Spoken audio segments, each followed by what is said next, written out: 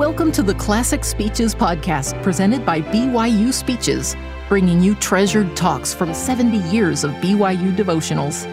Be sure to check out our other podcasts by searching BYU Speeches wherever you get your podcasts, or by visiting speeches.byu.edu/podcasts.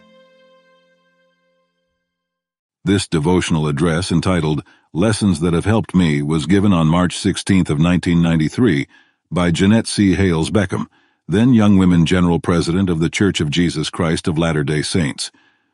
I haven't been known too much to be nervous when I have to be in front of people. And I remember the first time I was asked to speak in general conference, I was loading the car in Provo, getting ready to go up there, and my daughter-in-law said, "You may not be nervous, but it would be interesting to write a book on how to pack to speak in conference." I had several tubes of lipstick and 2 or 3 pair of earrings and a couple of pair of shoes and all of the things that you might need just in case you had an emergency. But I reached in my pocket today and I noticed that I have a parking sticker for the ZCMI parking plaza, so I think I must have everything I need, so I guess I'm ready for this talk. It would be difficult for me to put into words how much I love the Brigham Young University. This academic year is my anniversary, since I was a freshman in 1952 and 53. When I graduated from Spanish Fork High School, I received a scholarship to BYU for $25. That was tuition for 1 quarter. My problem at that time is that I didn't have any money to go with the $25 to pay my other expenses. I'd had a part-time work always in high school, and that had provided for new sweaters and new shoes, but no savings account. I reluctantly turned the scholarship to the alternate and committed myself to a full-time job. But I found in a short time that even though I was making more money, that more sweaters and more shoes didn't satisfy. And it was a bleak day for me when many of my friends left for college that fall. I thought my life was over, and I was only 18. The following year, I'd saved enough money to get myself started in college. I will always be aware that choices for learning and growth and those kinds of opportunities seem as natural as our desire to eat. I have always been appreciative of that experience that happened here and the doors that it opened for me. I've heard a great deal about the outstanding student body at this university now. I know about your credentials, and I could very well be intimidated by those lofty credentials. But I'm reminded of a student who said of her first semester, "I was so overwhelmed at being here, I wondered how I ever got in. And then by the second semester, I wondered how my roommates got in." You probably wouldn't realize how much I think of you as I walk and as I interact at athletic and cultural events, and especially as I try to find a parking place. That wasn't a problem in my day. I live very near BYU, and when I served in the state legislature, BYU campus was part of my legislative district. So I've had a chance to listen to you. I've had a chance to represent you. And as I look out at you, I know that some of you must be concerned about rent money. Some of you must be worried about whether or not you'll get a summer job. Will your scholarship be renewed? Will you get into graduate school? Is my major really what I want, or is it what my parents want? Will I ever really fall in love? Since becoming a church leader, the most common question I am asked is it harder for young people today? Is it harder? Is it harder for you than it was for me? I don't know the answer to that, but I do have faith in a living prophet who has said that you young people were prepared before you were born for a sacred and glorious purpose. I know you were prepared for this time. The prophet has also warned, however, that the world shouts louder than the whisperings of the Holy Ghost. Have you noticed any worldly messages? Can they be distracting? As I have considered my assignment for today, I have wished that my talk with you could be in my kitchen. Often young people say to me that their greatest challenge is the media. I want to say, why don't you just turn it off? But I know young people don't like to be told what to do. Then I think of what I might say And I think today I'd like to talk to you as if we were speaking in my kitchen, because I remember a conversation I had in the kitchen with my own daughter when she was making a decision about marriage and about graduate school. I said, Jane, I have such confidence in your ability to figure out the future, because your future will be different from mine. But let me tell you some of the things that have helped me, and let me tell you some of the things that haven't.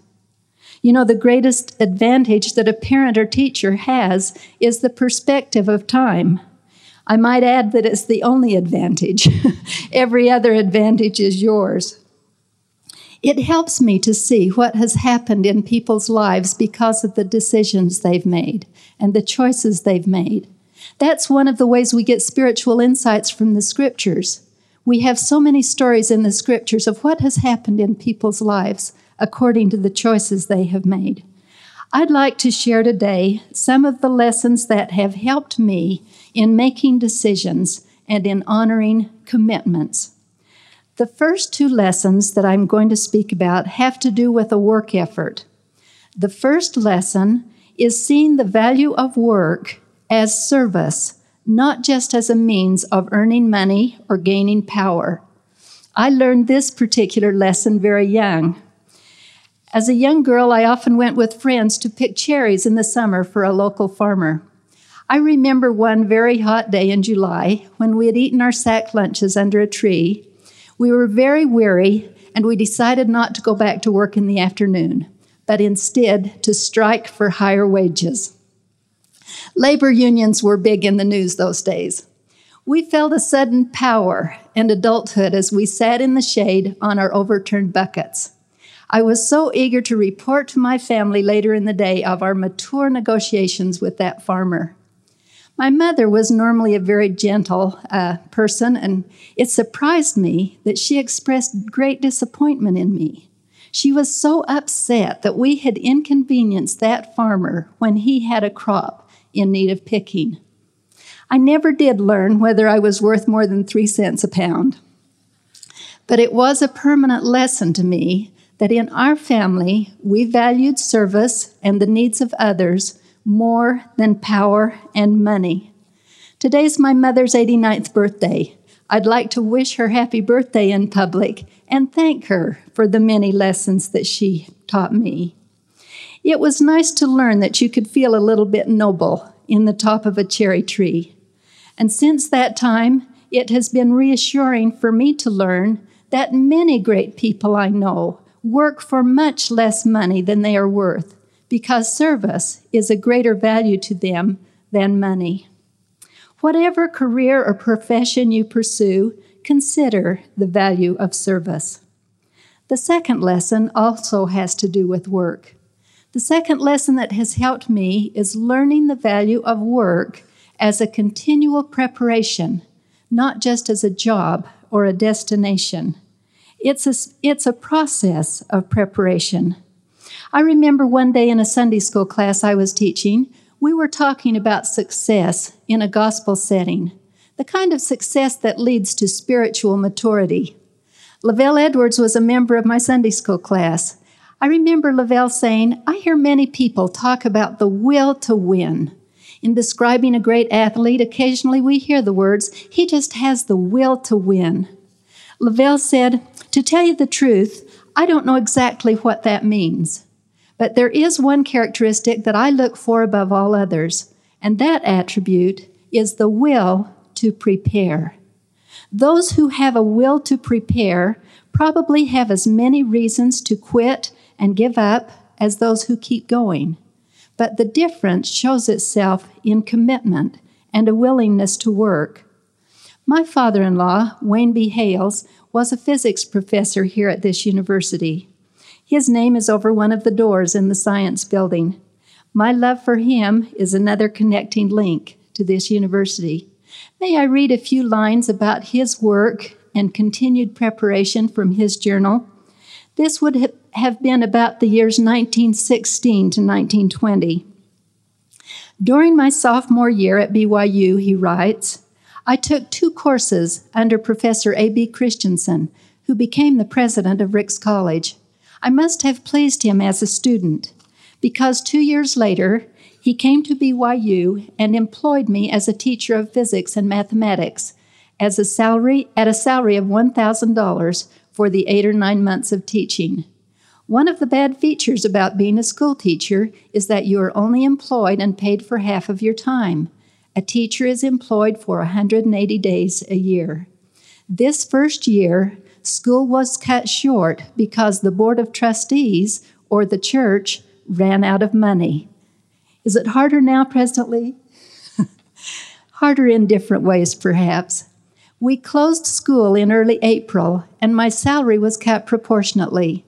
I went to work in Sugar City, 10 miles away, tearing down old sugar factory bins. A job in the coal mines in Eureka kept us solvent until school started again in late September. Our second year, we saw our way clear for me to attempt some graduate study during the spring and summer quarter. I applied for admission in graduate school at Chicago University, where 2 Nobel Prize winners in physics were employed.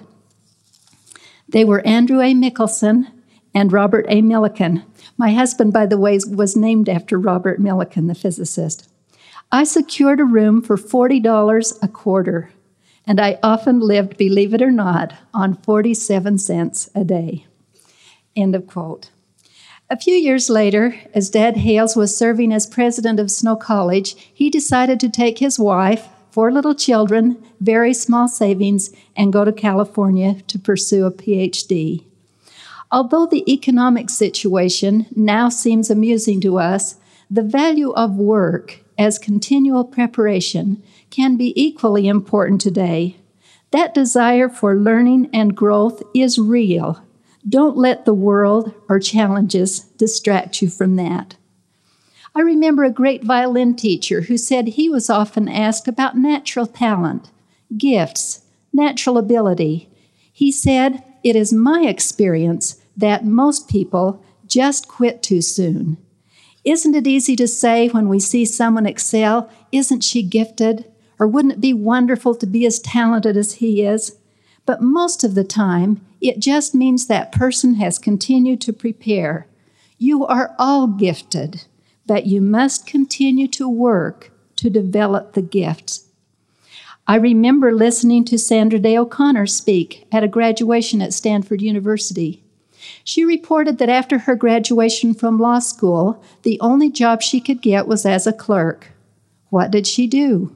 Talk about discrimination? No. She took the job. She continued to work. She continued to prepare. She could not have known at that time that she would one day be serving in the United States Supreme Court, but her readiness resulted from her continued work and preparation. The third lesson I would like to mention is the value of developing character rather than seeking popularity or fame. When my husband practiced medicine, and whenever he was asked to write a letter of recommendation for a student applying to medical school, he told them this experience that he had with one of his classmates. As you know, it isn't easy to get into medical school, and as you would guess, freshman students are not only enthusiastic, but they're committed to very hard work. My husband said he still remembers going to his first examination at the University of Utah. The honor system was in place. As the professor passed out the examination and left the room, he said some classmates started to pull out little cheat papers from pockets and from under their books. He said, "My heart began to pound, and I realized how difficult it is to compete with cheaters." It appeared that this was a practice that must have been common in some settings in the past.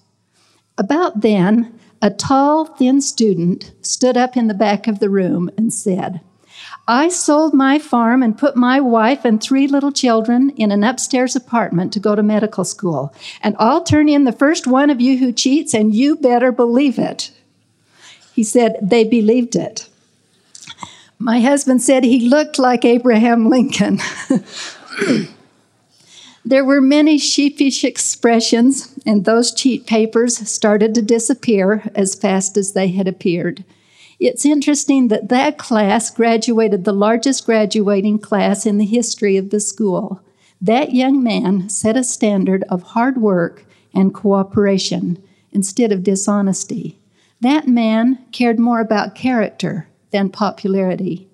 When I heard the name of J. Ballard Washburn to be sustained as a member of the Quorum of 70, I remembered that he was that medical student.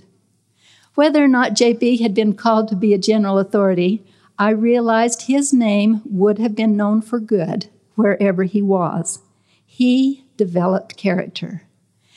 After relating this experience, as he remembered it, my husband would then say to the student, "Now, if you will work to develop that kind of character, I'll write the letter of recommendation for you." I remember a civics teacher in 8th grade who taught me about character. The teacher had been giving us lessons on government and on citizenship, and one day he paused and looked out at the class and said, "Let me tell you about one of the greatest men I have ever met. He lives in Provo, Utah. He walks to work each day. He owns his own business and provides employment for others. He's honest in his dealings with his fellow men. He provides a living for his wife and children, whom he loves and cares for. He serves others in church and community. He and his family go to church each Sunday and are honest in their commitments to their Heavenly Father." I remember feeling almost a little bit bored as the list went on, and I thought to myself, well, what's so great about that? Doesn't everyone do that? It seemed so normal. Is it normal? Could we make the world a better place by developing that kind of character? It's that kind of character that sustains families, communities, and nations. It doesn't get any better than that.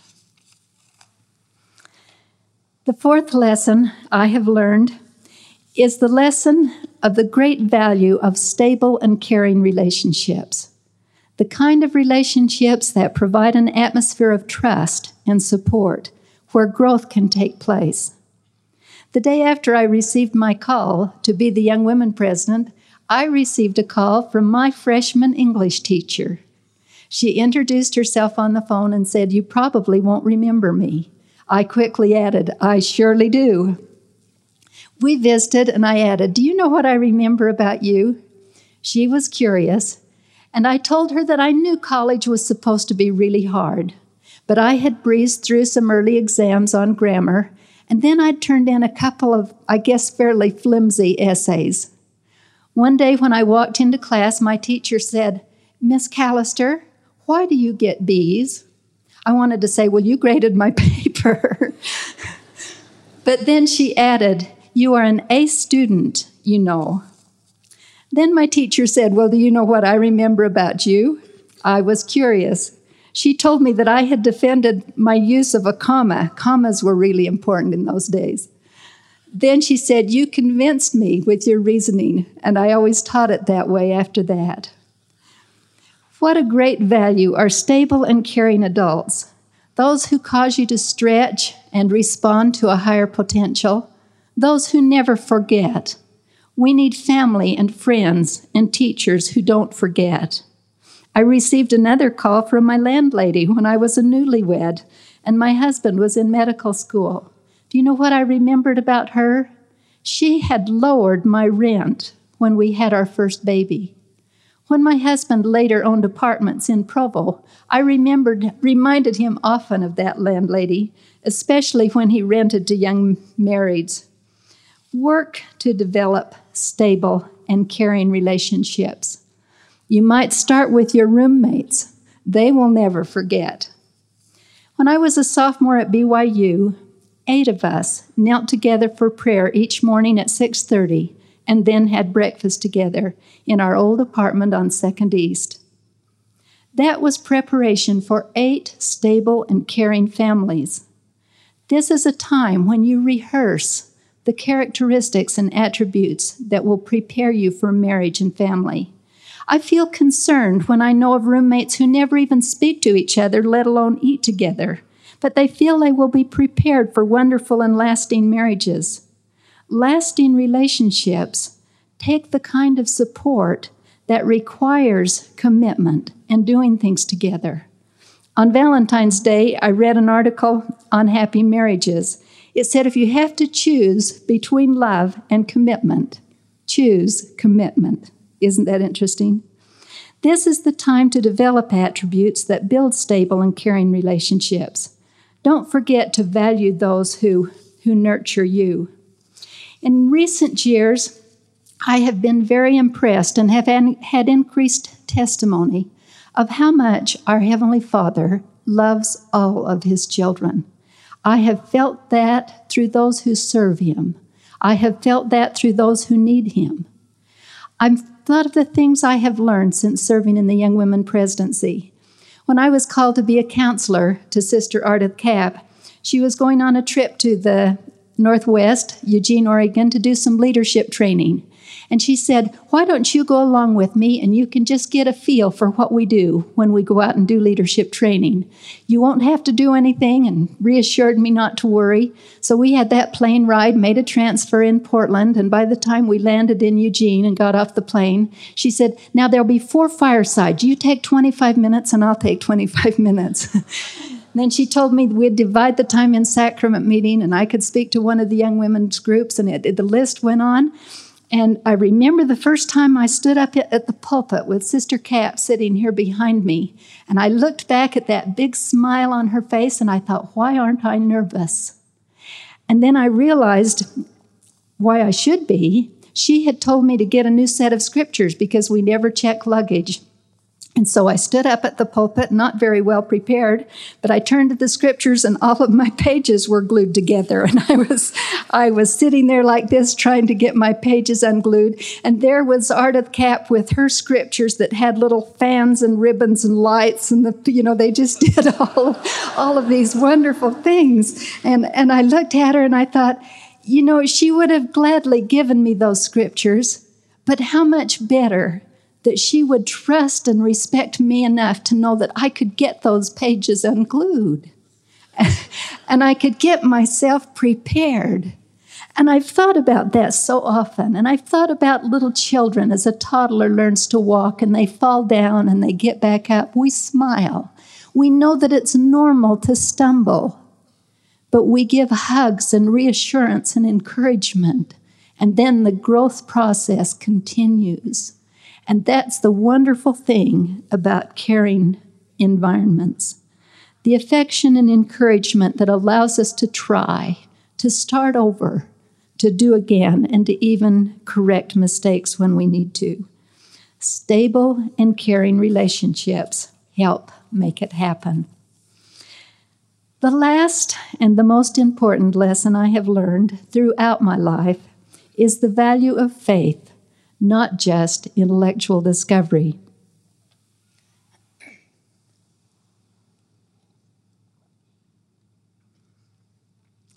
It's easy to sell yourself short if you don't understand your own divine potential. I love the words of Neil Maxwell when he said, trust in the Lord as He leads you along. He has things in mind for you that you can't know right now, but will unfold to you as you continue to prepare. Things of the Spirit are understood by the Spirit. It is sometimes easy to reason away truth with our logical minds, but how thankful I have been for caring adults and teachers who have taught me and have shown me by their lives their commitment to the gospel of Jesus Christ. I have thought a good deal about the lessons learned from Korihor, whose story is told in the 30th chapter of the book of Alma. Korihor is described in the heading as an antichrist, but I'm not sure that he started out that way. Have you ever thought that possibly Korihor started out as a college student with a lot of questions? Although his questioning may have begun honestly, he made 2 really bad mistakes. First, he denied his faith. He denied the light of Christ that had been given to him. Second, he started to preach false doctrine to others. Alma, his leader, bore his testimony to Korihor, and then Korihor made another mistake. Rather than listening to the leader, listening and relying on the Spirit, he defended his position with logic and became more argumentative. He demanded that he be given a sign. Korihor was given a sign. He was struck dumb. He didn't perhaps intend for the sign to have such an effect on him personally, but often the consequences of our mistakes do affect us personally. Verses 52 and 53 of chapter 30, I believe, are most important when Korihor acknowledges, I always knew there was a God, but Satan hath deceived me. Isn't that interesting? I always knew. He had the light of Christ in him, but Satan deceived him. It is sad to read about what happened to him in his later life as he wandered about as a beggar. Then in verse 60 we read, Thus we see the end of him that perverteth the ways of the Lord. And thus we see that the devil will not support his children at the last day, but doth speedily drag them down to hell. Satan does not support those who follow him. He can't. It's the Lord who sustains. The Spirit sustains. Righteousness sustains. That sustenance is not Satan's to give. One of the greatest lessons we can learn is how the Spirit sustains those who try to live by faith. When adversity comes, and it does come, the Spirit seems stronger. I bear testimony of the love of our Savior Jesus Christ, not because of my worthiness, but because of his promise to those who believe on his name. I remember when I was called to be a counselor to Sister Cap, I was called to the office of the First Presidency, and I had said many times before that day that I have never been very much impressed by position, except those positions that have eternal consequence, like mother and father, daughter and son. But that day, as I sat in the office of the First Presidency and President Monson took President Benson by the arm to lead him towards my chair to give me a blessing, I realized the prophet of God was going to have his hands on my head. And following that beautiful blessing, as I stood and turned to face President Benson, I realized for the year or two previously I had been relating in conversation to his physical health. We had talked about whether or not President Benson would be able to be at conference, or whether or not he would be well enough to speak. And because of that, as I turned in that close setting and spoke with him briefly, I was quite unprepared for the magnificence of his spirit. And I realized that as our bodies age and grow old and wear out, our spirits continue to grow. And I believe I have a stronger testimony than I ever had before that time, that this time is the time to prepare to meet our Heavenly Father. This life is the time to prepare for that above all other things. How wonderful it would be if we could feel as worthy as our prophet when we stand before our Heavenly Father to account for the choices we have made in this life. As I recognize the need for the atonement of Jesus Christ in my life, I value more each day the opportunities we each have to love and serve one another. That's what he asks of us. This is your time to prepare, to develop character, to increase your faith. I have great confidence in you and your ability to figure out the future. I normally resist telling people what they should do. But if I were ever to tell you, I would say, keep the commandments. Then as you move forward, making and carrying out your plans, may you feel the blessings and the direction of the Spirit that is promised to those who keep his commandments. This would be my prayer for you. And I say this in the name of Jesus Christ. Amen. You've been listening to the Classic Speeches podcast presented by BYU Speeches. Please check out our other podcasts, including recent speeches, updated weekly with new talks given on BYU campus, as well as other speeches compilations on love and marriage, overcoming adversity, by study and by faith. Come follow me, the prophet Joseph Smith, and Jesus Christ, our Savior and Redeemer. Go to speeches.byu.edu and click on podcasts for more information. You can also find all BYU Speeches podcasts at your preferred podcast provider.